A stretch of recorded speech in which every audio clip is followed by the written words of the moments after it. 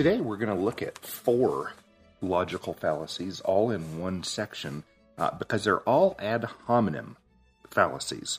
First will be abusive, the second is circumstantial, the third is guilt by association, and the fourth is tu quoque. And so let's start with the first one, abusive. And this is kind of its name calling. It is attacking the person who made the argument rather than the argument itself, and especially when it's not even relevant to the argument. And this one would be saying, a person makes an argument that it's good to drink a glass of water every day. And then you would argue back and say, yeah, well, you killed people, so you're a bad guy, therefore it's not good to drink a glass of water every day. That would be an abusive ad hominem. It's attacking the person's character or them. Now that's different than a circumstantial. Circumstantial ad hominem is questioning the motives. And this would be something like saying, well, of course you want that because you're in that industry. So of course you want that law to be passed or not passed or whatever. And that can, in fact, be true. However, it is not necessarily true just because the person has that interest. And so here's a common example of that would be a salesman saying, oh, this is a great car. It's really comfortable and it'll, has a reputation for getting a lot of miles before it breaks down. And then the person would object and say, well, you're just saying that because you want to make money selling it. Well, yeah, but the salesman wants to make money selling it, but that isn't proof that what he's saying is incorrect. Perhaps it's a little bit of a flag to just, okay, I'm going to keep this in mind, but that would be a circumstantial ad hominem.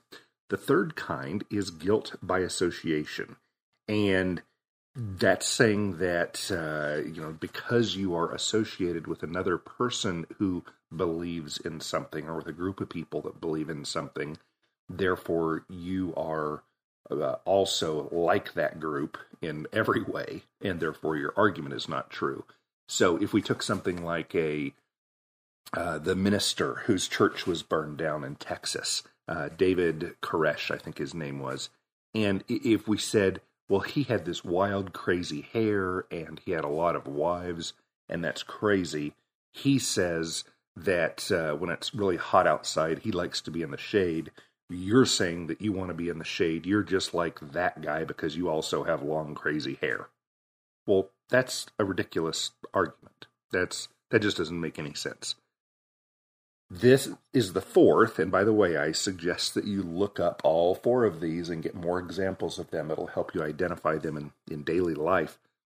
And this is the you too fallacy. It's the ad hominem tu quoque. And this is by saying that the person who is making the argument is not living by what they say, therefore what they say is not true. A big example of this would be a personal trainer who weighs 500 pounds. And the personal trainer says, hey, you need to drink a lot of water every day. You need to exercise for at least 20 minutes. You need to eat a balanced, low-calorie diet. And then the personal trainer goes out, just eats horribly and doesn't exercise and doesn't drink water.